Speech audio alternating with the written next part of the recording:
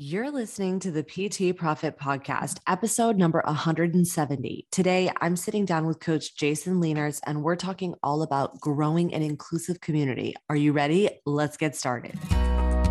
Hi, I'm Beverly Simpson, former fitness manager turned online personal training business owner. And this podcast is where smart fitness professionals, including trainers and clinicians, discover how to increase client performance in movement, package and position their products and services, and get out of their own way so that they can increase their revenue to live a life that they love without sleazy sales. Welcome to the PT Profit Podcast. What's up, Coach? Thank you so much for joining me in another episode of the PT Profit Podcast. I'm your host, Beverly Simpson. If this is the first time you're here, welcome. Thank you so much for pushing play. I'm super pumped to get into today's episode. It was such an incredible conversation, and truly, I could have talked to him for at least another 3 hours, and I choked up at least 3 times.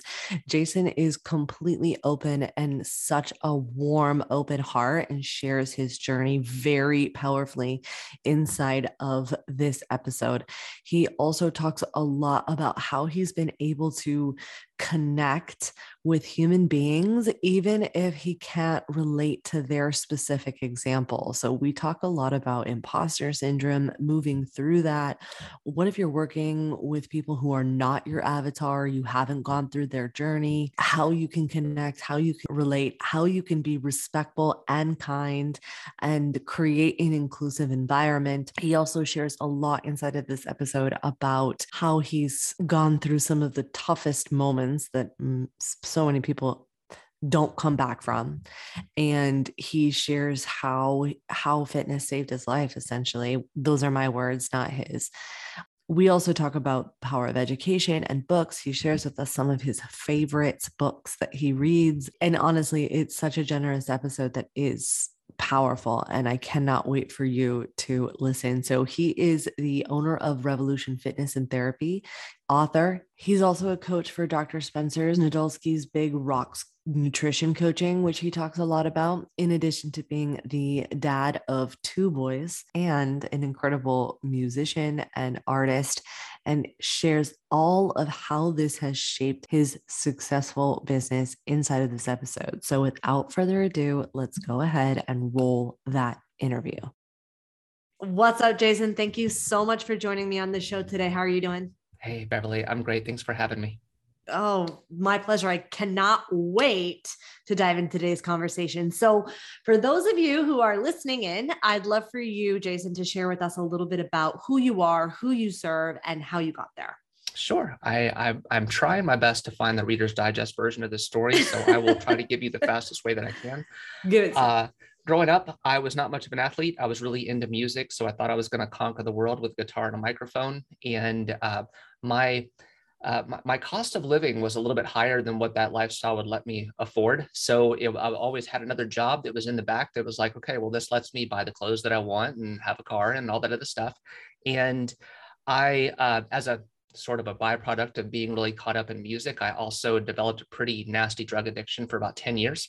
And in the midst of that is when I fell into fitness in a roundabout way. So I had one of those sort of epiphany moments early in that decade of drug addiction, where I looked in the mirror one day and I said, I should do something about this. So I started lifting weights, and lifting weights then phased into maybe I should eat better. And then wait for it. Then I finally got off drugs, and I've been clean since 2006. So I got a part-time job shortly thereafter in a gym because I wanted a place where I could train for free. My degree is actually in business management. So most of my work experience actually came running retail stores up until I started to get into training as a side hustle, essentially. And one of the things that I really despised about working at a gym was I didn't like how manipulative a lot of the sales tactics were to get people to sign on the line and, commit to a membership. And so I found that I was already kind of giving people fitness advice, being a salesperson in a gym. So I went to the head trainer and I said, look, I want to find out more about being a personal trainer. So where would you point me in the direction of? And he said, well, here's some organizations you should look into.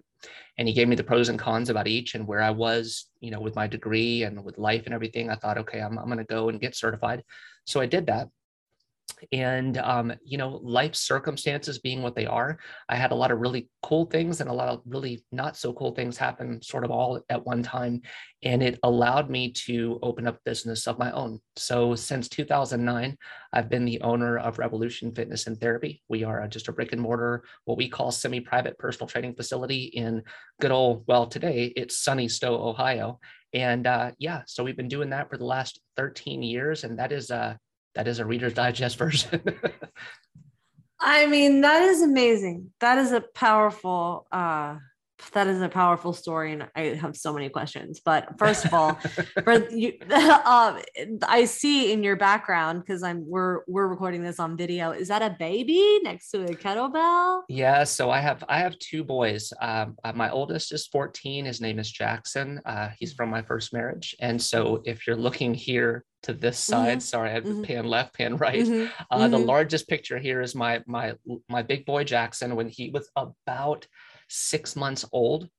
And right next to him is my little guy, Sebastian, when he was probably about 2 or 3 months old. So Sebastian is almost 5, Jackson is 14. And they are a blast. So amazing. Yeah. I'm a mom of 2. My daughters are 6 and I was going to say 6 and 7, but they're not. They are 7 and 5. 7 and 5. Excellent. But one is turning 7, 6 and 5, I guess. So I see the babies and I'm like, oh, I get it. Parent life. That's fun. Right. That's right. That's fun. So right before we hit record, you were also starting to share a little bit how you have a brick and mortar facility, as well as now being a coach in an online world. And you were starting to talk about some of the differences and how they require 2 different brains. So I'd love for you to talk a little bit more about that journey. How did you go from the brick and mortar world and adding on online world? And what are some of the biggest lessons you can share with us? Sure. So, as being in the world of podcasting, it's interesting just the conversations you have and the people that you get to connect with. And I had a podcast that I ran pretty consistently for 6 years. And I just kind of recently closed the doors on it because, as I'll allude to here in a moment, it was one of those things where I had to really start looking at how I managed my time.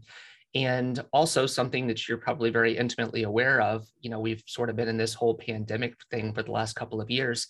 And, there was already a surge for online coaching, prior to that happening. And, I know what happened in New York because I know a lot of coaches who live in New York, but it was a pretty aggressive shutdown in that state.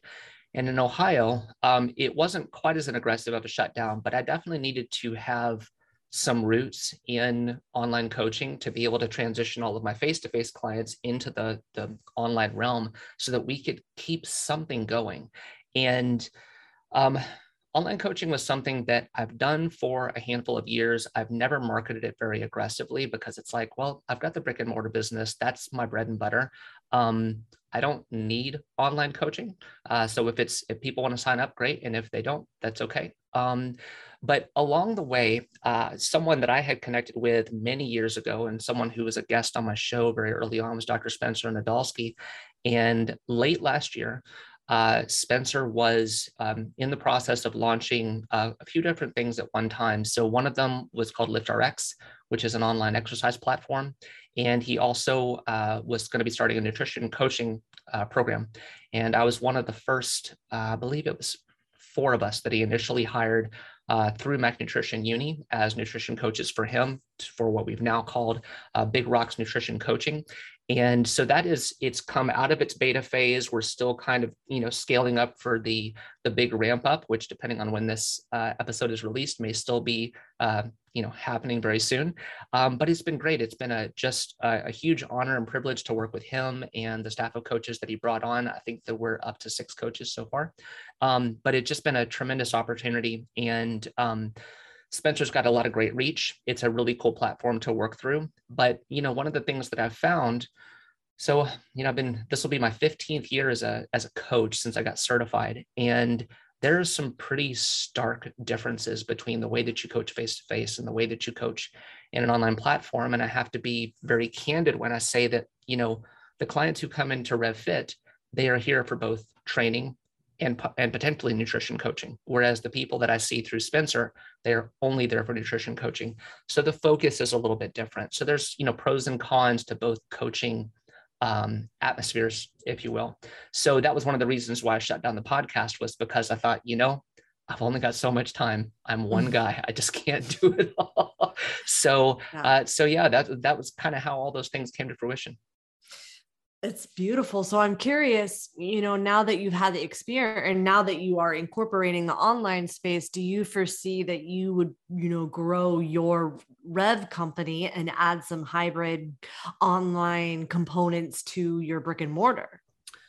Yeah, it's a good question. So right now, if I just take a snapshot of the clientele that we have here at RevFit, it's myself as the owner and head coach. I have 3 coaches that work with me here, and they are each in their own right. They are also business owners. So they each have their own businesses that they oversee, one of whom does strictly online coaching. Another actually owns a martial arts dojo here in our plaza. And the other coach does youth athlete training out of this facility. So, I have to be mindful of the fact that these are 3 young men who are also, budding entrepreneurs that really want to try to make a living for themselves. And what I do find, just as sort of a matter of course, being where we are, is that I might have clients that start with me face to face and then they move away and they want to continue that training experience because they like what they did here. So it becomes an easy opening for them to do online training. And, again, because time is of the essence, it's like, well, how aggressively do I want to market online coaching when I've got, about 100 clients here face-to-face right now, plus I've got all the people that I'm working with through Spencer. So it becomes one of those things where you can't say yes to everything. And you also have to be strategic about what you say no to. So, and I think that's one of probably the toughest things of any coach in this industry is, when you get started, you kind of have to say yes to everything, because it's like, I need to make a paycheck. I need to pay my rent and pay my utilities and possibly support a family. And then I'm in a nice place now where I can confidently turn things down, because it's like, well, I'm not best suited for this individual. So can I give them to one of my coaches, or is it better served in another facility? That kind of thing. So yeah, it's just trying to balance, where are my strengths at? So. Love that. I also think too that you bring up such a good point, and I think a lot of people miss this, is that people don't realize that when you're saying yes to something, you are also at the same time saying no to something else, right, whether you realize it or not. So I think that's really powerful. So I'm curious, you mentioned that you were that you love music, you thought you're going to change the world with music. Have you still been able to incorporate music into your life, into your business? How has the lessons from that journey also been shown up in your business now? That's a great question. Music for me primarily is essentially just an outlet. And, I think the place where I probably use it the most when when you're having, a coaching moment, is probably happens more through the realm of, coaching for nutrition, because a lot of the clients that come to see me, whether it's the people through Spencer or the people that are here, if there's weight to lose, perhaps it's because of a lack of particular coping mechanisms. And so where food becomes the cope for a lot of people struggling with stress or boredom or, emotions otherwise undefined, you do start to ask things like, well, what else do you do with your time? What else can you do when you're bored? What else can you do that's not directly tied to food? And one of the things that I use for myself is I still turn to my guitar. So, I have a guitar at home and I have a guitar right here next to me at the studio, and I will routinely just pick the guitar up if I have a few minutes and find a couple songs I just want to kind of venture through. And part of it is just to kind of stay somewhat up with the skill of, like a lot of things, if you don't use it, you lose it. So that happens to my voice. It happens to writing. It happens to the dexterity of my fingers to be able to play. And it's like, okay, well, we can work on this. And if I were talking to a client that maybe plays an instrument or maybe doesn't, but just really likes music, we might talk about, well, what can you do to incorporate that thing so that while you're there, you're busy focusing on that skill and that hobby and not thinking about what's the next thing I'm going to eat. And so it just becomes kind of a topic of conversation to go, why don't you try this? And it can work. So like a lot of things, any tip you would give somebody, it's not foolproof. There's still going to be ways to, go back to the pantry, but you're just trying to find ways to break up patterns that might otherwise be destructive for them. So true. So good. And honestly, as you mentioned, we all have vices, and I'm sure you have experienced and noticed correlation between people's behavior in terms of their relationship to food and their neural pathways in their brain which can be as severe and very similar to addiction. Sure. And it's, that's an easy place for me to relate because, here's the thing, and I didn't really get into this during the intro, but I've always been a thin guy. So I never came into this industry from, I had 70 pounds to lose or whatever it is. And so I can coach you because I've been there and I've done that. I mean, I've been there and I've done that, but not from a weight loss perspective. It's been from I know what it's like to look to unhealthy behaviors to fix my problems. And, 10 years was a long time to spend fixing my problems with the wrong things. And so that's where I just try to have some common ground, because fact of the matter is most of my clients have never been addicted to drugs. They might not really be addicted to much of anything, just these particular patterns. So it's, all right, how do we find some common ground, and how can I help you get out of your way so that you can be closer to where you want to be? Yeah, it's so true. I'm also curious, as you bring up something that I think a lot of coaches battle with, and some talk about it and some don't, is this concept of what if I am not my ideal client? Meaning, what if I've just been shredded my whole life?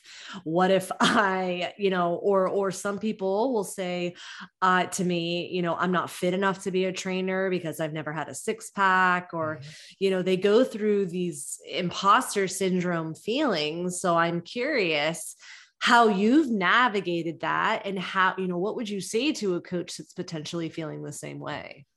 That's a great question. I'm someone who I trying to think the best way to say this. I've always had visible abs. That's either a good or a bad thing. So the reason why I bring that up is because as a guy, and having trained a lot of men who talk about being able to see their abs and all that stuff, and ladies that, may potentially talk about the same, I heard something from a good friend of mine early in this career. And he made the comment, he was like, Jay, not everybody wants a six pack. And that was, it sounds really simple, but it was a profound thing for me to hear him say, because I was like, oh yeah, not everybody wants that. And then you start to kind of learn more about people and their struggles and all this different stuff. And it's like, by and large, most people just want to be able to feel better. And how do you get them to do that? So, I'm just going to take an arbitrary number that means nothing to anyone, but just to kind of throw it out there and say 200 pounds. Now, that means something to one person, totally different to another. And I'll just kind of shore this up the best way I can. For one person, 200 pounds is a weight they never want to be at. And so if they hit it, they want to try to reverse things. And for another person, 200 pounds is their dream weight. That is where they will be their happiest. And trying to find the divide between what are these two people like, and how do I get them closer to happiness so that they can feel and move and behave in a way that is more aligned with the way that they want to live. And that may mean, can I go up and down a flight of stairs without being out of breath? Can I play with my kids? And again, think about these two different types of people, because for both people, the answer is yes, but they're working against a different number. And so it's the kind of thing where it's like, what I weigh means nothing, because in all the years that I've done this, I've encountered maybe 5 people who have said, I want to look like you. That number's small, which means, why would I try to get somebody to look the way that I look? Why don't I just get you to work with the cards that you've been dealt to go, let's improve it. And how do we improve it? And I think that once I can do that, instead of saying, well, don't you want to look like me? Mm-hmm. that again, it starts to kind of neutralize some of the situation, because if I made anyone feel like they were less of a person because they don't look like me, well, that's not very fair as a coach. So it became less about the way that I look and more about how can this coach client relationship benefit. Somebody that we both know is Chris Little, and Chris Little is a incredibly strong individual. And I'm sure that Chris knows that not everyone will be as strong as he is, but that doesn't mean that they can't be stronger than what they are. And so again, it's just trying to find where's your starting point and how do we move the needle closer to where you want to be. Mm-hmm. Yeah, it's so true. And I think you said something that is worth reiterating, is that you talked about shifting focus from I to you without notice, where it's literally when you can get out of what are they going to think of me and more into how can I really help and serve the person that's right in front of me. That is just a game changer. It's a game changer for you in your confidence. You'll get the rep working with people, and also like people can feel that subconsciously. Sure. That's the hope, at least, right? Yeah. And also to acknowledge that those feelings are so true. I mean, it's normal for people to feel that way. I think that that's also a mark of a good coach, knowing that there's always something more to learn, to get better, to consistently sharpen the saw. I think that that's, a powerful place. So I'm curious too, that since you talked about mastering your resources in terms of your time, how have you been able to prioritize your own health and your own mental health as well as you get busier, as you grow? Because I know for me, it's definitely the first thing that goes. And I also know that a lot of coaches and fitness managers struggle with this, is how do you prioritize your own health when you're managing everyone else's? Yeah. It's really hard for me to talk about this without talking about my itinerary. And my itinerary is, I'll just say it's hard to copy it. Yeah. So for the folks in the cheap seats, my day 6 days a week starts at 3:45 a.m.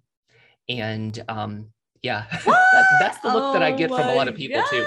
Okay. So it starts early, and I'll try to frame that up the best way that I can. It gives me about a half hour to have some coffee, kind of shake the cobwebs off, read a little bit. I do go through my phone to see if there's any, reschedules or anything that's going to be pertinent to my day starting that I can see as soon as I wake up.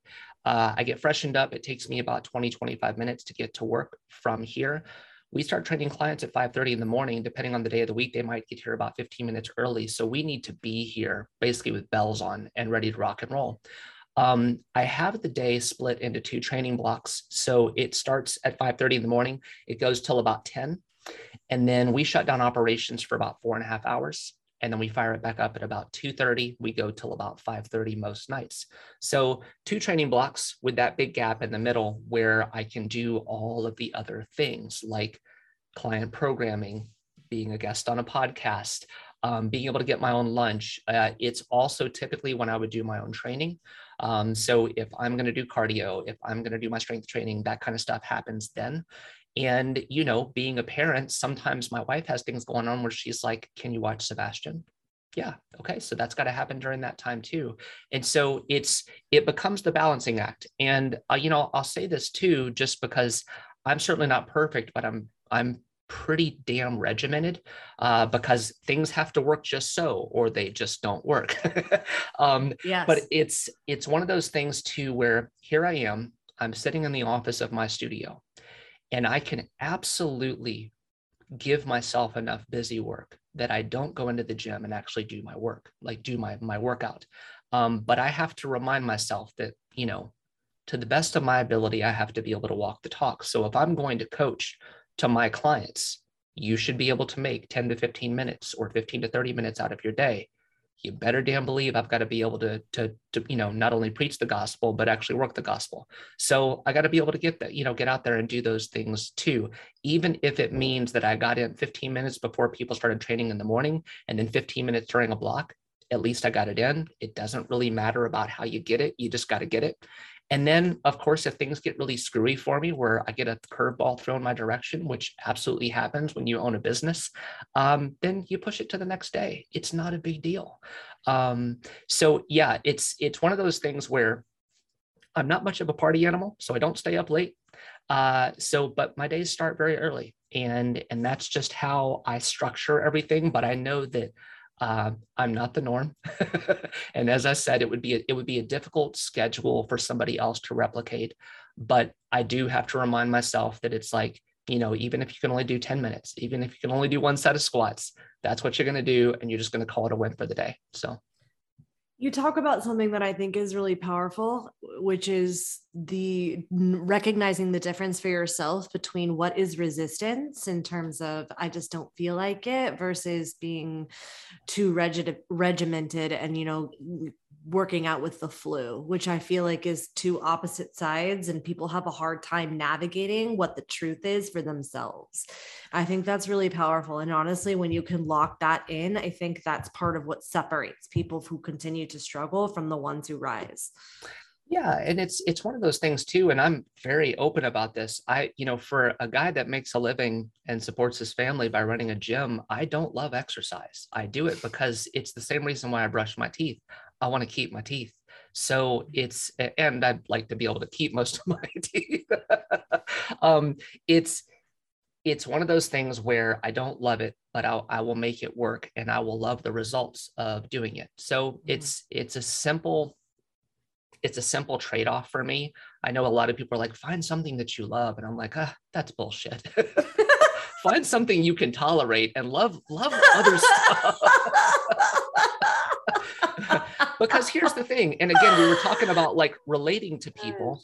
I have clients that come to me and they're like, is there something wrong with me that I don't love exercise? I'm like, hell no, there's nothing wrong with you. You are a human. I'm with you. Oh my gosh. My husband, he'll say it to me all the time. He'll be like, I can't believe there are freaks like you out there who like this. Hey, it's a slow death, but we can make the scenery more pleasant, right? Oh my gosh. And I said, listen, and it's so funny. I'm going to tell him that because that's insane. Cause it's not that I actually like doing it. I just like how I feel after it's done. Sure. Not even look, just that like my mental clarity is gone. Like I feel less anxious. I feel like it's just so much better, but the actual act of doing it is terrible. Yeah. And the thing is like, think about how many people like don't go to a gym because they're like, but I don't love it, or I don't want to sweat, or I don't want to do the thing. And it's like, we were just talking about meeting people where they're at. It's like, who says you have to sweat? I mean, sweat if you want to, but you don't have to sweat. We can do things that don't necessarily induce perspiration or make you glitter or whatever. So yeah. So true. Too. And my husband used to say, there was a commercial, and I'm pretty sure it was Crunches, but it's either Crunch or Planet Fitness, about the workout tarp, where he didn't want anybody to see him working out. So it was like a whole commercial of like working out with the tarp on. People feel like that. He still talks about that. And that commercial's 10 years old. Yeah.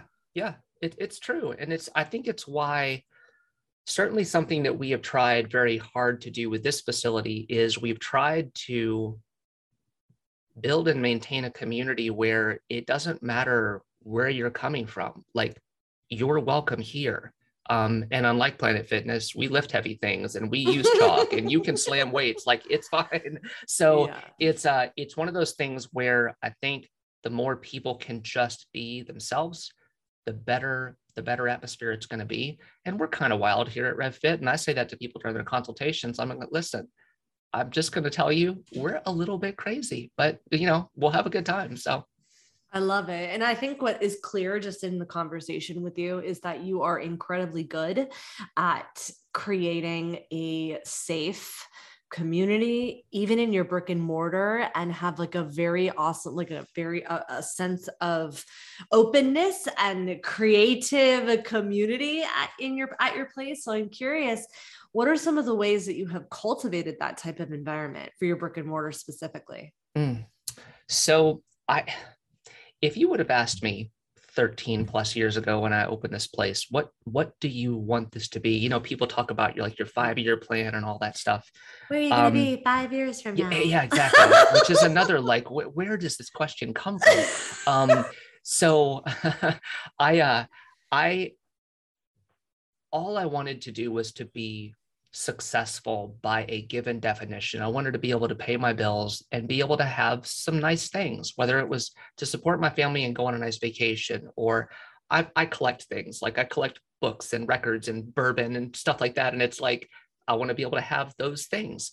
And so what the business has become is something that is better than anything my imagination would have come up with. And I remember, and I will always do my best to give credit to this, Mark Fisher Fitness is someone, Mark Fisher in particular, is someone who I watched because I heard people talking about him. And I saw the kind of community that he and his business partner, Michael, built. And I thought, now, and keep in mind, my wife was groomed in musical theater. So there was a link to this that I was like, this is really fascinating. It's happening in New York City. It is very much, while it's not necessarily catered to the musical theater demographic, it certainly can draw that demographic in.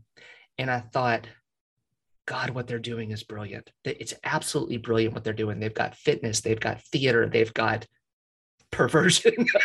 They've got all for of these lack of a better word. Yeah, amazing. I mean, it's just like it, it's all the things. And it was one of those things where I was like, my God, what an absolutely brilliant business model. It's a shame I don't live in New York City, because how in the hell do I replicate that? And I'll be really candid. Once I started to grow my LGBTQ community, it happened on its own. It brought in a demographic of people who are very caring, they're very loving, they will support you until their dying day, and they make the atmosphere a more fun place to be. And when you start to hear things like that about having like an all-inclusive space and all that stuff, I didn't even know what all-inclusive meant. I didn't know that as a term when I opened this business. But then when it became that, it was like, well, of course we're all-inclusive. But why wouldn't we be? But what I saw, and of course, as we've been watching like things happen on a social level over the last several years, is you start to see, and this was even like a recent conversation that happened with some of my clients here, trying to think the best way to say this. One of my newer clients had gone on Facebook and said, is there an LGBTQ community or a friendly gym in this area? And one of my current clients said, you need to go to Revolution Fitness and Therapy. And so he called, and I said to him, I said, I don't mean to be stupid, but is there actually such a thing as a gym that's not LGBTQ friendly? And he said, yes. Really? That's fascinating. It is 2022. How is that possible? But you know what? Another gym's loss is our gain, is the way that I see it. So it is one of those things where as that part of our demographic grew, it changed the atmosphere of how we function as a cohesive unit. And right now, I would say that community is maybe 15% of my total clientele. I'd love to have more, but I'm happy with the 15%. But what is also, I think, fascinating to see, just because I love to study people in general, is it's an awfully politically charged society too. And I've been very fortunate that over the last handful of years, that I can have two people in the same room who are on two different ends of that fence, and they can be civil to each other, and they can talk to each other like normal human beings, and they wouldn't fight with each other the way that they might if they were strangers on the internet. And I'm proud of that. So I wish I could say I did these magical things and thus this is RevFit, but I would say that a lot of it was like a happy accident. I think it's all going to come back down to, do you treat your people with respect? And does everyone who walked through your doors, do they get the same basic treatment? Like, obviously we can't train every single person the exact same way, and not everybody has the same nutritional needs, and not everybody has the same baggage that they bring to the table. But like, Beverly, I don't know you from Adam, but if you came through these doors, I would treat you and your husband and Chris Little with the same love and concern, because it's like, you're coming into my place and I want you to feel comfortable and I want you to be a long-term client. How do we foster that? We foster it by having a good damn time and trying to meet you where you're at. So yeah, I mean, it's kind of like the golden rule, right? Treat others as you want to be treated. So yeah, it sounds so like simple and matter of fact, but what, we both know that what is common sense is just not that common. But what I hear and what I feel is empathy and compassion, that when we really can just look at I think that in addition to the pros and cons, I mean, we're also talking about the law of polarity, right? Is that you cannot have one without the other. So with social media, you've got the pros and the cons, and they live together. And the pandemic plus these social media just created a pressure cooker for forgetting humans are on the other side of that platform. Right. And it's, it's unfortunate because I'm very aggressive with marketing this business on social media, and I market it in one way on Facebook, and I have pivoted to the way that I market it on Instagram. But I try to follow a very simple rule for myself, which is, am I inspiring people or am I humoring / entertaining people? Like, what am I putting out into the world when I do this thing? And I think that if more people could do something of a self-audit where, and I'll use Facebook as an example, because I think Facebook is a fascinating platform to do this from. Go through your feed and look at the things that you put out into the world. What is it? Like, are you one of these people that, like, you post funny memes? Cool. Are you one of these people that post a lot of pictures of their family? Cool. Are you the kind of person that likes to engage in dissenting conversation? Like, I don't know if that's super cool, because other people see that. And the thing that we know is that there are a lot of folks with a more fragile mental state that now this is becoming part of their psyche too. So you see certain things, you see, we just had a very unfortunate incident happen in Akron with law enforcement and someone in the public. And as part of that news, you saw body cam footage of things that were happening, and it's disturbing. And so as the public, you see this thing and it's like, do I want to watch this? Do I want this to be part of like my mindset for the day? Do I want to be incensed? Do I want to feel like my rights are being violated? Do I want to fight the man? Like, whatever your emotional responses to this thing. And social media is this outlet that gives us freedom to feel a lot of different things and not freedom of consequence.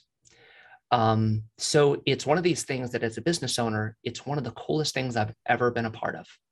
And as a person, it can be one of the most frightening things that you've ever had your hands on.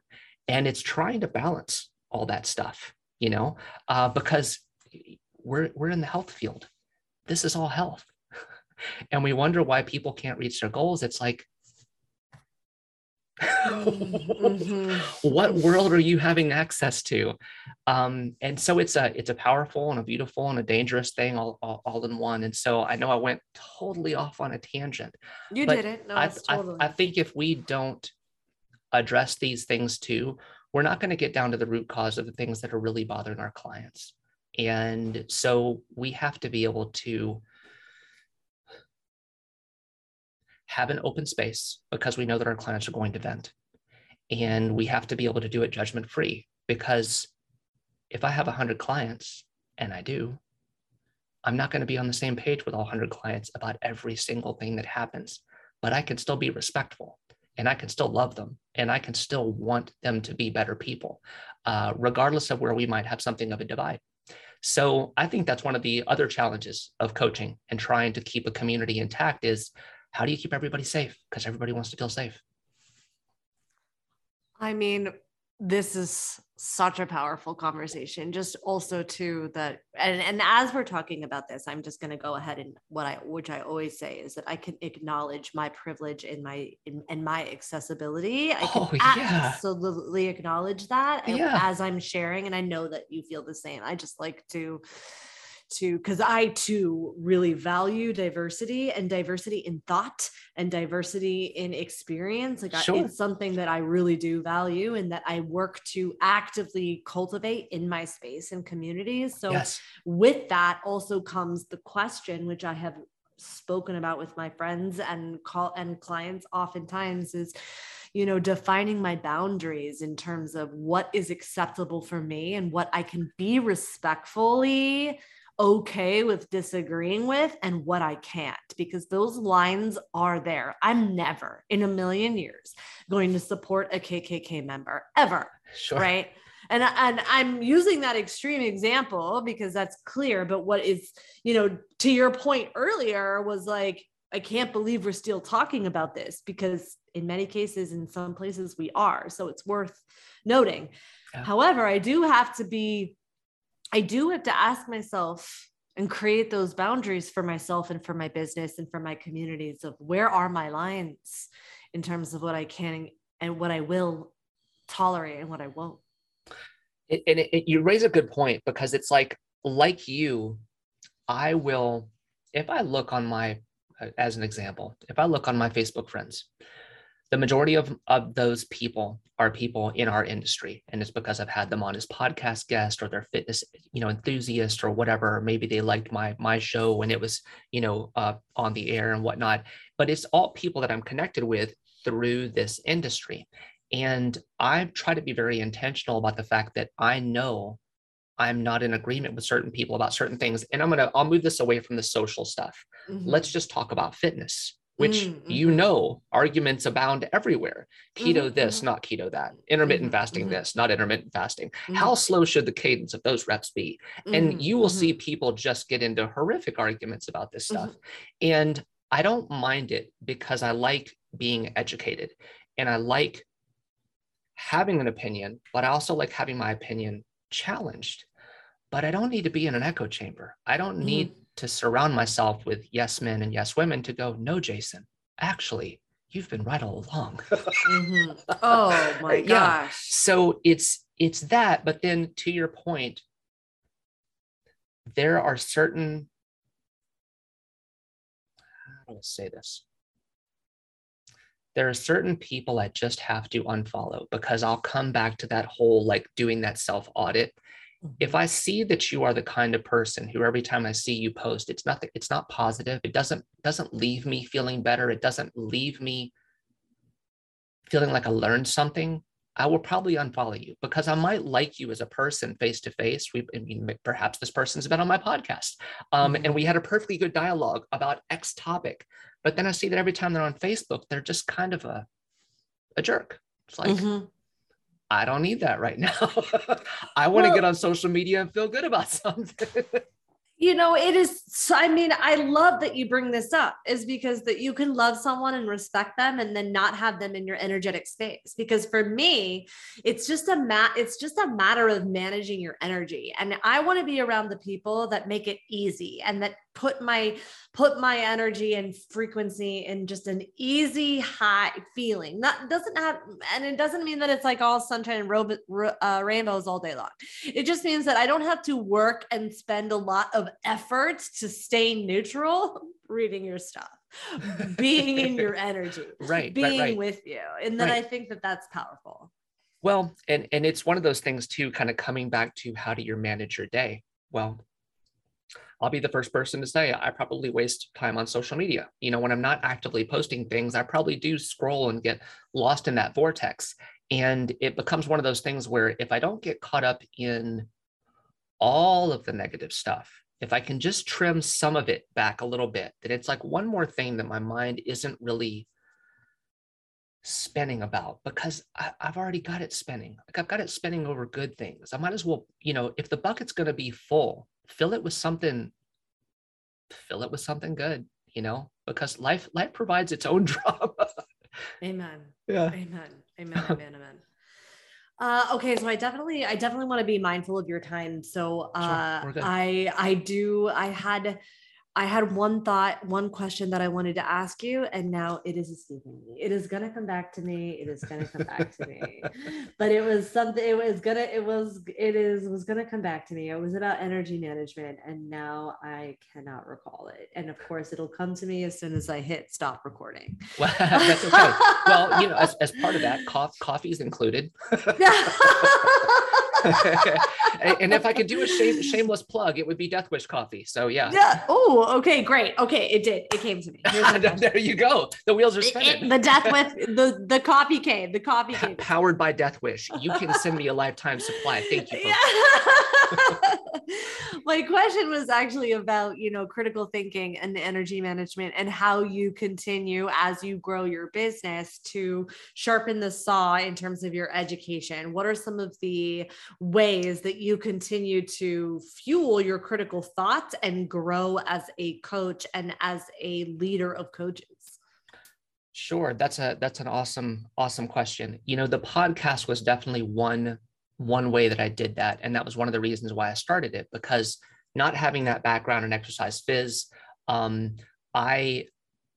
I knew that there were things I didn't know. And I thought, well, if I'm going to follow these people, the Spencer Nadolskis of the world and all that stuff, how am I going to learn from them? Well, I can just wait for them to release information, or I can invite them on my show and I can ask them specific questions so that I can learn more and grow as a person. I read an absurd amount of books, and I always try to throw just a little disclaimer in there that consuming and remembering are two different things. I do a lot better at the former than the latter.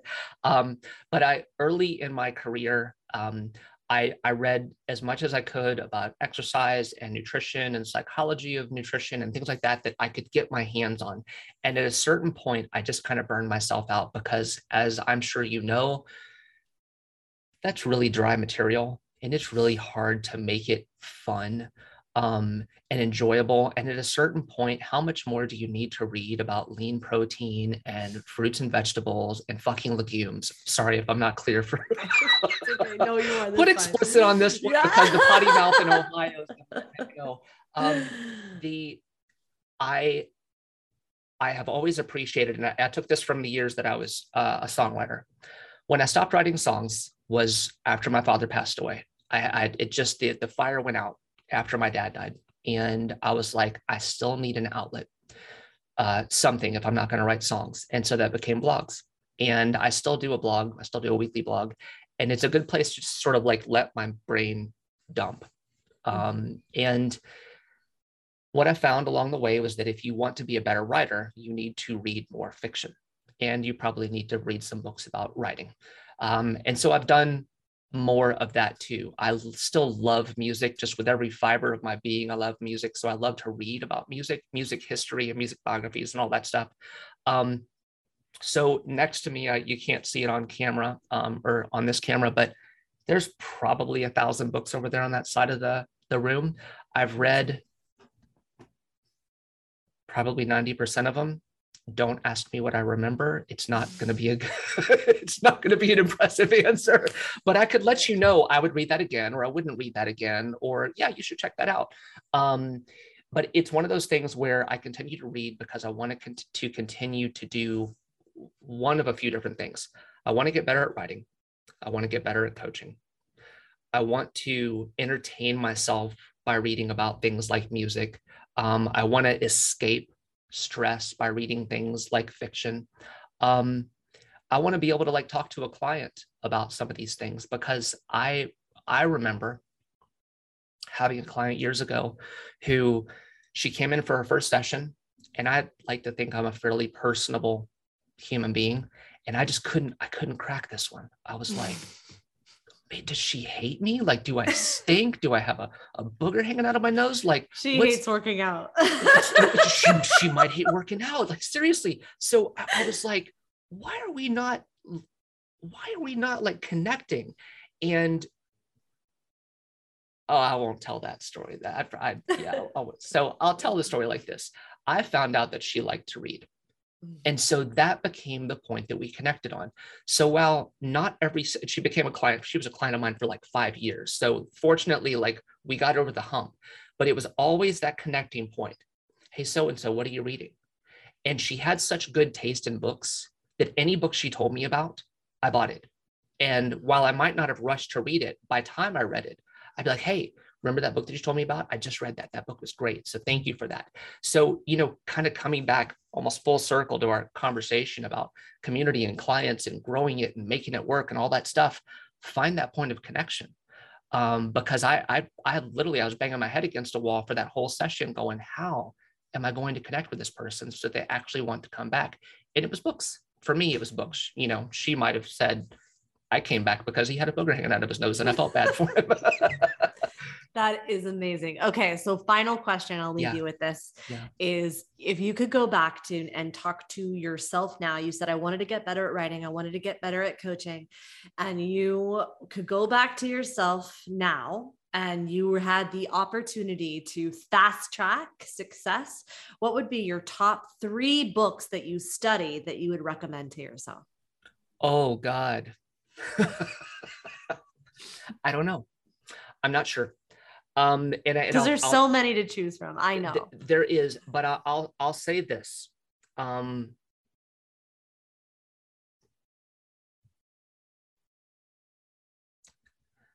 There are a couple of books that I'm going to mention, and I'll give this caveat. I'm not going to mention these because they were my favorite. I'm going to mention them because they came so highly recommended. And I recently went through each of them a second time just to see, like, here I am all these years later. Am I still learning something from this book? Is there still something to take from it? And the one was Think and Grow Rich by Napoleon Hill. And the other was How to Win Friends and Influence People by Dale Carnegie. So again, if you're listening to this and you've never read these books, I would say go read them. I'm not saying they're the best books I've ever read, but what I will say is that you're probably going to hear people talk about these books a lot. They were written a long time ago, and the principles behind them still hold up, but they are books that there is reason why people still talk about them, because the principles still matter.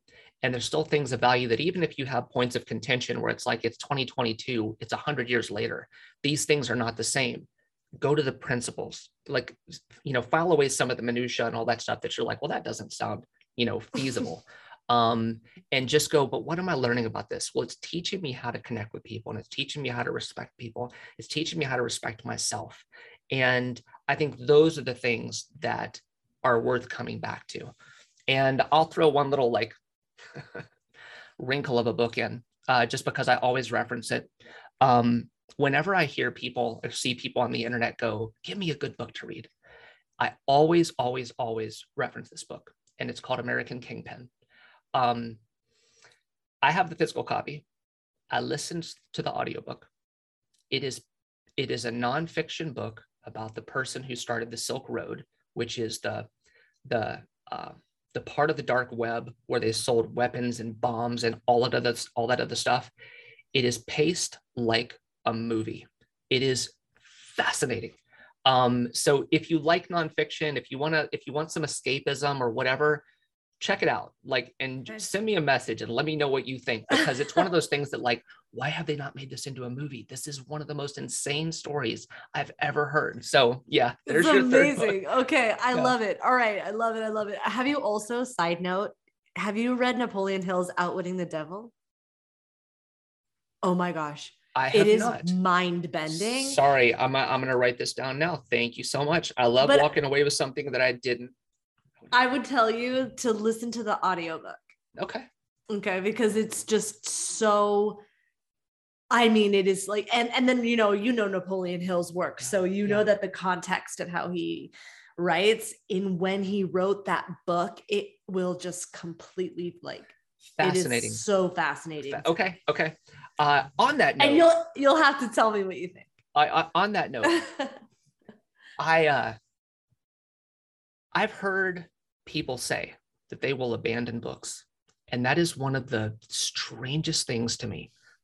You've picked up a book, you've started it, and you get however far into it, and you're like, this is a waste of my time. Mm-hmm. I've never done that. I have never not finished a book. And I recently did the audio version of a book that I won't reference it, just because most people probably won't take the reference, but it was a big book, big, massive book. And so the audiobook was super long, and I'm sitting there listening to it because the reason why I did it, I really liked another book that this author wrote, and I'm going through it and I'm like, my God, this is going to be a long span of time that I dedicate to this book where I'm just really not feeling it. And I'm just sitting there plotting through this damn thing. And I hit the midway point, and I've already got like mucho time invested in this book. Yeah, you're in it. And at the midpoint, all of a sudden it was like, oh, cool things are happening. I'm liking what I'm hearing. This is like, but what a strange thing to do to your audience is like, you're going to tie me up for that long, get me all like all riled up before here. and then all of a sudden now we hit the climax. You son of a that author clearly, or he or she clearly missed on writing. Like, we need to edit something like Murder Your Darlings. Like, we need to go. Edit? Yeah. Stop, let's go. Oh my God. Yeah. So it was one of those things where I heard that person's voice, or those people's voice, that collective voice in my mind going, put it down. You've got other things you can do. And I'm like, no, a good part is coming. Don't let me down. It. Oh my gosh, Jason, this has been incredible. There's so many. I mean, I probably could have talked to you for like a good 4 hours. So for those of you that want to learn more about your work, your community, where are the best places that I can send them? Sure. You can always go to my website. It's jasonleanarts.com. I believe I'm the only Jason Leanarts on the planet. So if you've got the vowels right, I'm like a Wheel of Fortune wet dream because of all the vowels. If you've got the spelling right, you'll find me there. You will also find older episodes of the podcast that are on the blog as well. If you want to see what we're doing at Revolution Fitness, it is revfittherapy.com. And please, if you want to be just dominated by all the things that we do here at RevFit, you can friend me on Facebook, and then also find me on Instagram, because I'm doing just all kinds of strange things on there, especially with my kid. I've got my kid on Instagram now too, and he's hysterical. So my little guy. Yeah. I love it. I love it. I love it. Okay. We'll make sure we link all that up in the show notes. So Thanks so much for pouring into us today. I really appreciate it. Thank you for having me. It was a pleasure. Thank you for listening to the PT Profit Podcast.